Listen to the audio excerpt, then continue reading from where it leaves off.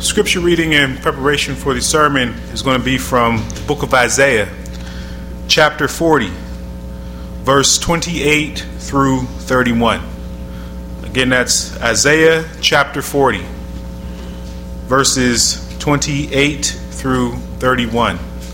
This is the King James Version I'm reading from. Hast thou not known? Hast thou not heard that the everlasting God, the Lord, the creator of the ends of the earth, fainteth not, neither is weary? There is no searching his understanding. He giveth power to the faint, and to them that have no might he increaseth strength. Even the youths shall faint and be weary, and the young men shall utterly fall. But they that wait upon the Lord shall renew their strength. They shall mount up with wings as eagles. They shall run and not be weary, and they shall walk and not faint. That concludes the reading of the Lord's Word. Good morning. Good morning. It is good to see you here this morning. We are excited and thrilled to have you with us, and we are excited and thrilled to be here. Good to see Sister Allen back from her surgery on her eyes, and good to see all those who are back who have not been feeling well and are back with us today. It's good to see you, good to have you. If you're visiting with us, we're thankful for you. We have had an outstanding series of sermons this weekend. If you missed them, then you did indeed miss a treat. You missed the presentation, the preaching of God's Word, and it has just been outstanding. Amen. For those who have been here this weekend, I feel like you could say amen to that. Our speaker has been Neal Pollard. Neal is a friend, a faithful gospel preacher, and just an outstanding Christian, faithful to God's Word, preacher of the Bible, and we appreciate him for that. Neal has attended. He is originally from Oxford, Mississippi, raised in Georgia, attended Faulkner, Freed Hardeman, Bear Valley, received his BA, his Bible, his master's in Bible. He is married to Kathy. They have 3 sons. Gary, who is married to Chelsea, and he is a youth minister at Hope, Arkansas. Dale, their son, is the pulpit minister of Huntsville, Alabama. And Carl, their 3rd son, is a pulpit minister in Grant, Alabama. They are 3 for 3. He has preached full-time in Livingston, Alabama, Mechanicsville, Virginia, Denver, Colorado, where he most recently preached and was there until the earlier part of this year. He's recently moved to Bowling Green, Kentucky, where he is working with the Lehman Avenue Church of Christ. He has been involved for many years in preacher training, Bible camp directing, TV work, and lectureship directing. He has preached in 26 states and 9 foreign countries. I was talking to someone this morning on my way into the building, and they'd been here the whole weekend, so I said, we've had some outstanding preaching this weekend, haven't we? He said, yes, we have. And he said, he's so humble, so down to earth. And he's not the first person to say that about Neal. He just is a very kind, compassionate, good person, humble. And I'm thankful to have him here with us this weekend. He's just done an outstanding job. And I know he'd like for me to get down so he could get up. And I'll do that. But when I was thinking about introducing Neal, none of that actually was on my mind. I just did that because that's what was on the paper. And for those of you who didn't know him, well, that might be helpful for you to hear that. But what I wanted to talk about was what we heard in Bible class this morning. I have sat in a lot of Bible classes. I've even taught a couple here or there. But I have never heard a better advertisement for why one should attend a Bible class than what we heard this morning. If you were here this morning and you heard that material, would you say amen to that? Amen. If you were not here this morning, listen, this is not puffery or smoke blowing. You need to find that on our website, and you would benefit yourself by hearing that. And for those of us who did hear that, what a blessing it was to our lives, and how much it will aid us in our understanding and approach to the Bible and the ability to understand it. I have heard a lot of Bible classes. I just don't know that I've ever heard one better put together and more suited to encourage us and to help us understand the Scriptures. It was just outstanding. Neal, I won't take any of my time, but I could. But I won't. Come preach to us.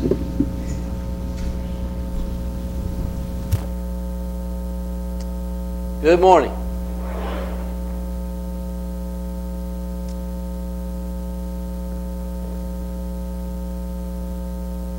I'm from the school of just preach, and I want to hasten to that, but I want to say how grateful I am to you for the invitation, for the ability to be here.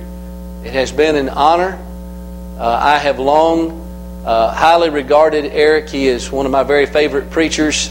One of the most successful gospel meetings we ever had when I was in Colorado, he was the preacher. People coming in the door saying, I've been looking forward to this all day. The quality that he always puts out is so wonderful. But I understand now why he has wanted to be here for so long, 22 years. That's incredible. This is a wonderful congregation. You are an oasis in a spiritual desert. This is a special church. I can see it in the leadership. I can see it in your preacher.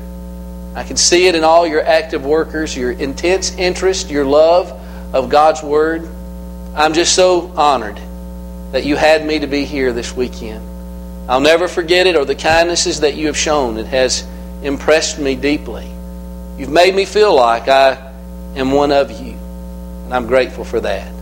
You're loving and you're friendly, and that's a lot of folks want to think that they are. Let me say, you really are. I know you think there are areas where you need to grow, and because you're human beings, that's true. But I'm just so grateful that I was among you this weekend. I just picked this up. I don't know if this is the one that I need. I'm gonna give it a test. I don't know. It should probably show green, shouldn't it? I bet you that makes it work, doesn't it? We have been talking this weekend about how great our God is. And with that in mind, we understand and appreciate the fact that His Word demonstrates His greatness. And there's so many ways for us to see that. But as we regard the great text of the Bible and how it helps us to appreciate God as the author of it, I thought there was no way for us to end this series of lessons. We have one more this afternoon right after lunch, without speaking of the very author of the Bible itself. Our youngest son, Carl, who we call Carl Normus, a little fellow about 6'5", was once a little boy. Hard for me to remember that. But on one occasion, Carl told his mother and I, he said, you know, when I was small, I used to lay on my bed and I used to think about God. And I thought, what does God look like? And I wondered what God was doing and if God knew that I was thinking about Him. Do you remember your first conscious thoughts about God and who God is and what He's like? Thinking tangibly about the God that we see with the eyes of faith? I remember being a little boy and laying in bed, something about being in bed at night, but I remember laying there and thinking about how long has God been? And I thought back and I thought, God has been before my parents. And they're old, and God's been there before them. And then I thought, God was there before my grandparents. And I remember straining my mind to think about those that I had read about in school who lived a long time ago, and thinking about the Bible and about those that lived in the time of the Bible, and straining my mind to comprehend that before God ever created anything, out there in that everlasting realm, as I could think and conceive of it, there's God.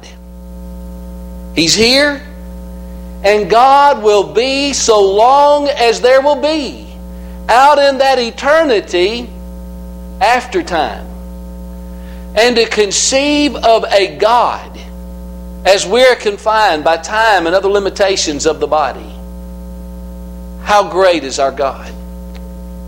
I remember going to my friends' houses, and they would often pray that rote prayer that you've heard, you've probably participated in. God is great. God is good. And while it's simplistic and sometimes we don't think about the depth of its meaning, how truly that expresses the God that is revealed to us. When we say there is a text for that, we come to understand the very limitation that we have placed upon ourselves, because when we take this book in its entirety from Genesis 1 to Revelation 22, God is revealing His mind. He's revealing His character. He's revealing Himself to us. And with all of that outpouring of revelation in 1,189 chapters and 31,102 verses, as He reveals Himself, we say, I still don't fully comprehend God. Our Lord is a great God, a great King above all gods, Psalm 95 and verse 3. And so to break down and look at one chapter, we see God's greatness. And we at least try to begin to whet our appetite in the infinite God that we've thought about since we could think about such things. As we think about the greatness of our God, there was a song that was written in the religious world about 15 years ago by the title. And you see, as it sits on the screen in front of you, how great is our God. And that is written with an exclamation point. How great is our God? And yet, of course, we can ask it with a question mark. How great is our God? And as we come to Isaiah chapter 40, I'd like for us just to see three representative things that shows us how great our God is. And as we thus explore, the first thing we see, as we ask the question, how great is our God? He is tender.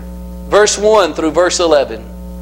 I need to see this, because there are things that are going to happen in the rest of this chapter that show me the awesome, infinite nature of God. And so as that's set up, and even in this paragraph, I began to see some of those qualities of the vastness and the power and the fearfulness of God.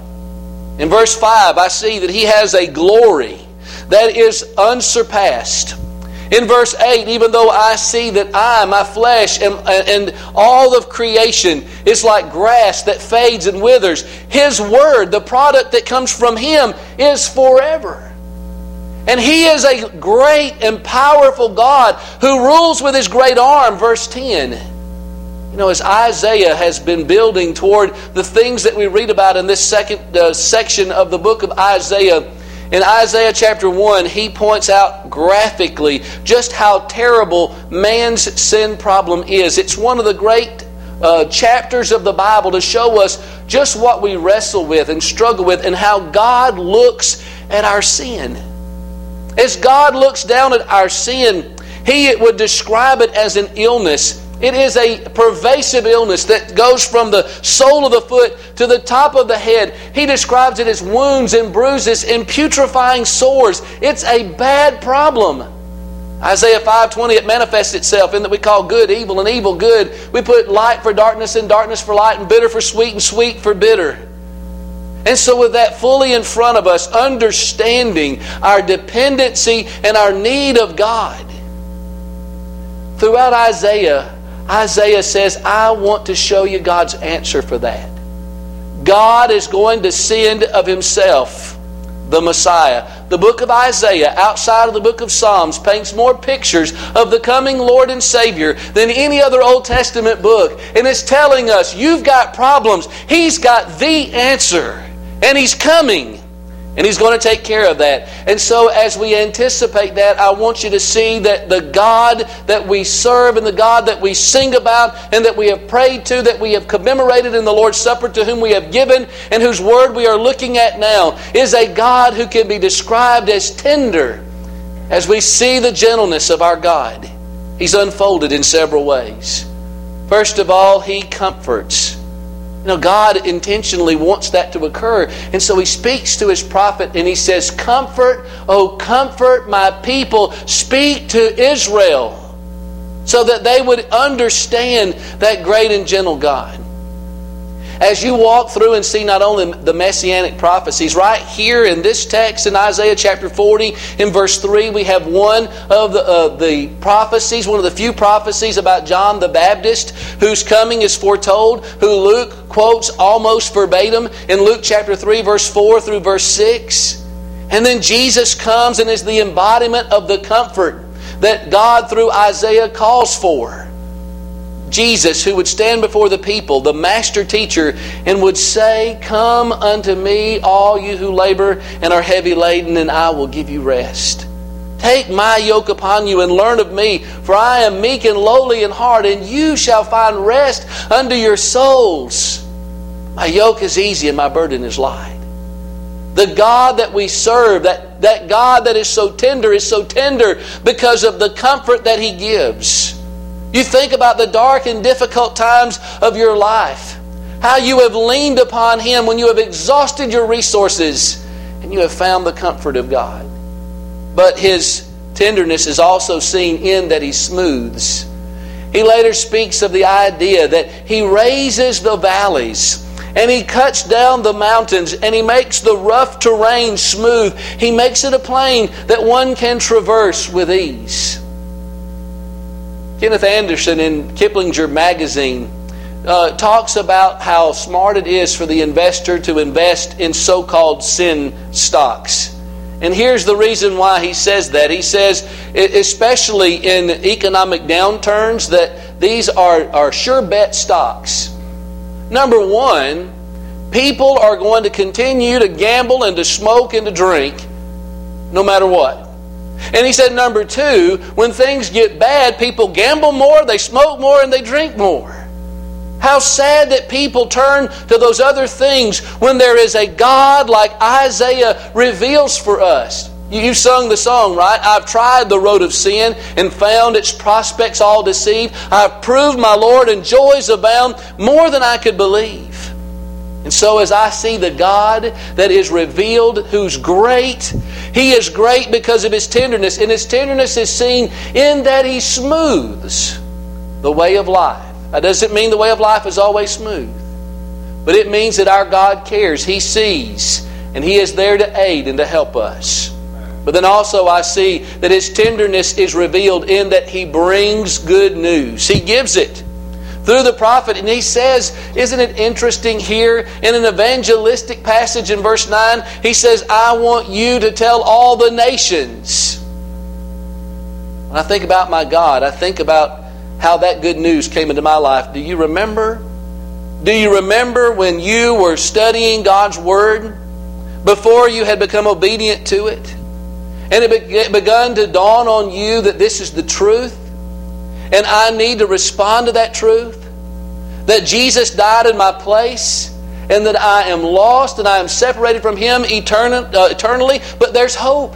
There's a way. And do you remember as that moment came closer that you decided, "I've got to do this"? Perhaps your heart began to race and maybe your blood pressure rose and then you made that decision. Do you remember as you're changing clothes and getting ready to be baptized? Do you remember that anticipation and that hope that these sins that have stained your soul are about to be washed clean by the blood of Jesus? Do you remember how it felt when you came up out of the waters of baptism? How God, through the blood of Jesus, absolved the guilt, gave you a new identity, and forgave you of your sins, took those sins, He cast them in the depths of the sea, He cast them behind His back, He made them as if they were not, and He remembers them no more. Is there any better news than that? When we think about the greatness of our God, His greatness is seen in that He is tender, and His tenderness is seen in that He brings good news, and this good news we want to share. It was mentioned several times that I have 3 sons. I love and I'm proud of all 3 of them. But I remember when our oldest was born, November 13th, 1993, Jeff Anderson Hospital in Meridian, Mississippi. It was on a Saturday evening. I remember for some reason that Notre Dame and Michigan were playing. They had that TV on where my wife was in labor. And so you know how vivid details come out? But I remember he was born at 5:23 in the evening. And for whatever reason, I can't remember that now, I had to go to Walmart. You know, when I left that delivery room, I went to an elevator and I saw 3 or 4 strangers I'd never met before. You know what I told them? I'm a dad. He's got my name and he's beautiful. And I remember going down the elevator, going out to Walmart. I encountered people in the parking lot, in the parking garage, and at the cashier at Walmart, back before you could do it for yourself and you had to have a cashier to do it. I remember telling her, I am a dad. Why? Because it's good news. It means so much to me. And when I think about our tender God and the tenderness that He brings into our own life, it's news that we need to share with others so that they can experience that side of God that He wants us to see. But then also I understand that this tenderness is seen in that He rewards. In verse 10, He rewards and recompenses. This is a message that is found throughout Scripture. Now, how does He reward us and how does He recompense us? It depends on how we respond to Him. But Scripture tells us in Matthew 16:27, in Romans 2 and verse 6, in 2 Corinthians 5 and verse 10, in Revelation chapter 20 and verse 12, that He wants to reward us with eternal life. But He's going to reward us according to our works. But the cross is proof positive that He wants to give us eternal life. But then also I see that His tenderness is seen in that He shepherds.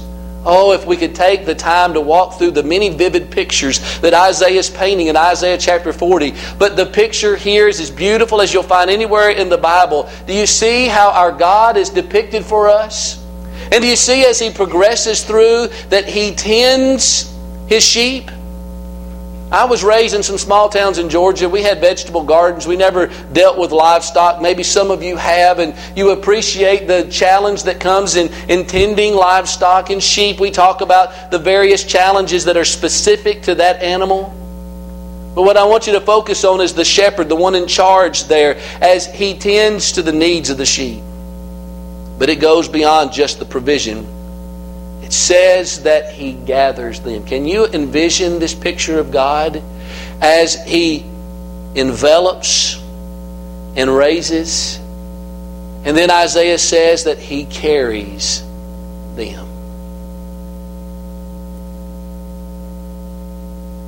In your moments of grief and the challenges to your faith, have you ever encountered those times when you needed the everlasting arms? Isaiah depicts our God as a shepherd who longs to gather and to tend and to care for His sheep. And then He leads them. It causes me to ask, what is your picture of God? How do you see Him? Do you see God as a God who is perched at the precipice of the portals of heaven, who is standing there waiting for you to just mess up so that He can strike you and punish you? If that's your picture of God, it's woefully inaccurate.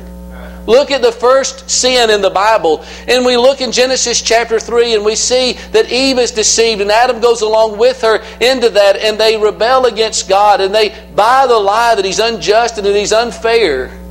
And because God is just, He's going to have to keep His word, and He's going to punish them. And He is going to address Adam and Eve and the serpent, and He is going to punish them according to what they've done, and He's going to have to expel them from paradise. But how do you see that taking place?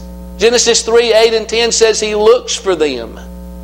He goes after them, and He initiates conversation with them. The world likes to tell us that God wants to strike us with cruel and unusual punishment, but as I examine passages like Isaiah 41 through 11, I know it's just not so.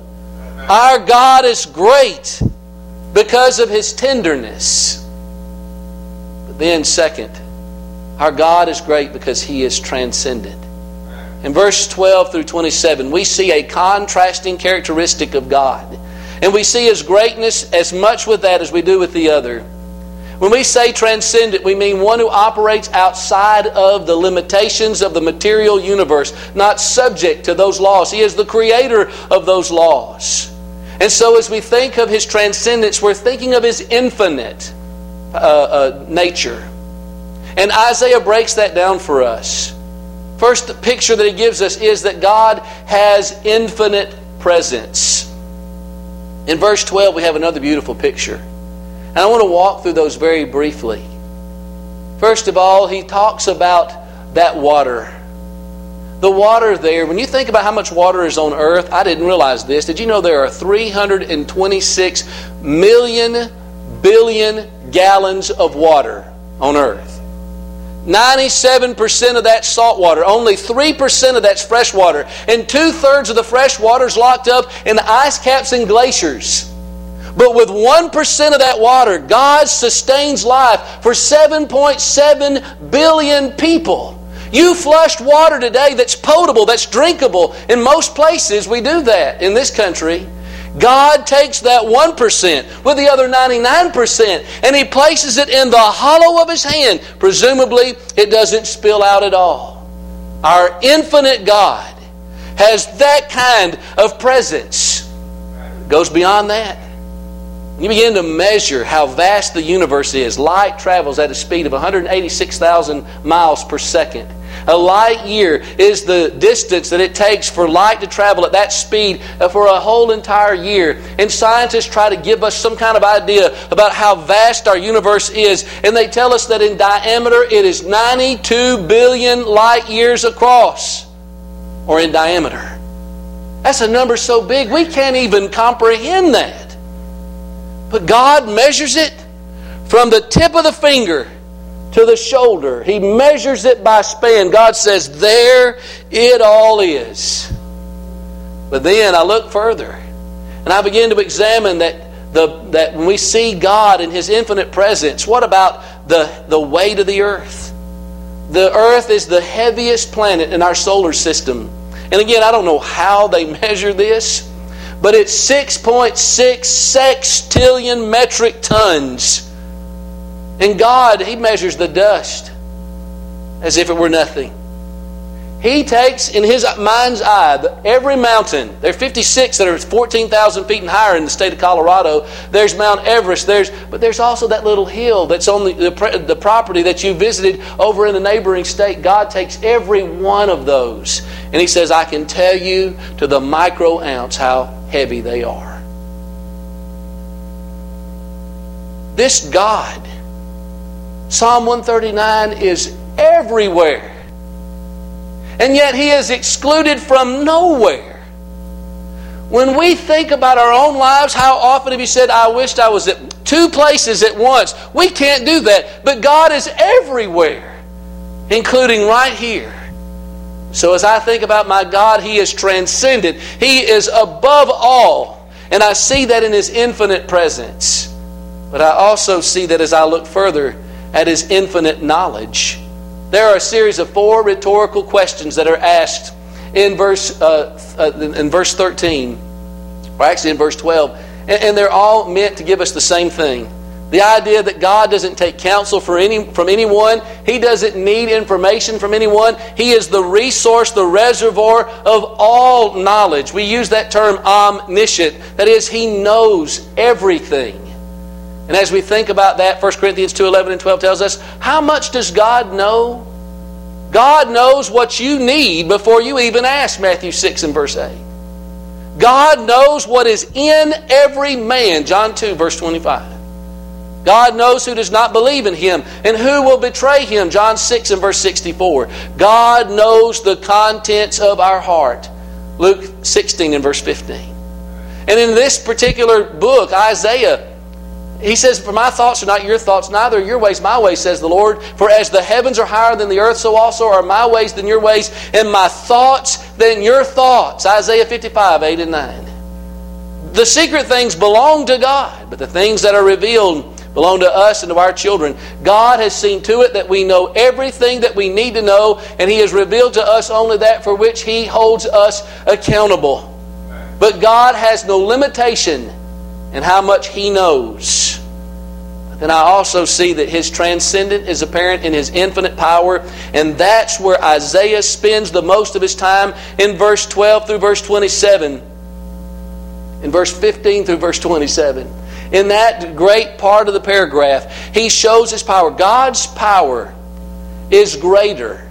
It's greater than the nations of earth, verse 15 through 17. It is greater than other gods, verse 18 through verse 20. It is greater than the earth itself, verse 22. God's power is greater than the rulers of earth, verse 23 and 24. And God's power is greater than the universe, verse 25 and 26. But what does that mean to you and me in 2019? That means that God is more powerful than China or Russia or America. It means that God is more powerful than sex and sports and education and fame and anything else that we put above God in our lives.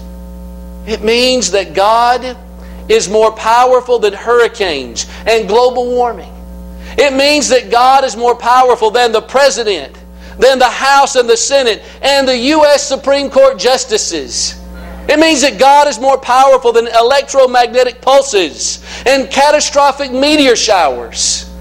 God is more powerful. And so I put my trust in Him and none of those other things. What does that mean to a church? You have a little board outside that has a figure. It's your building fund. Your design, your plans are to build a building. Presumably, if not on this spot, somewhere else. You're planning.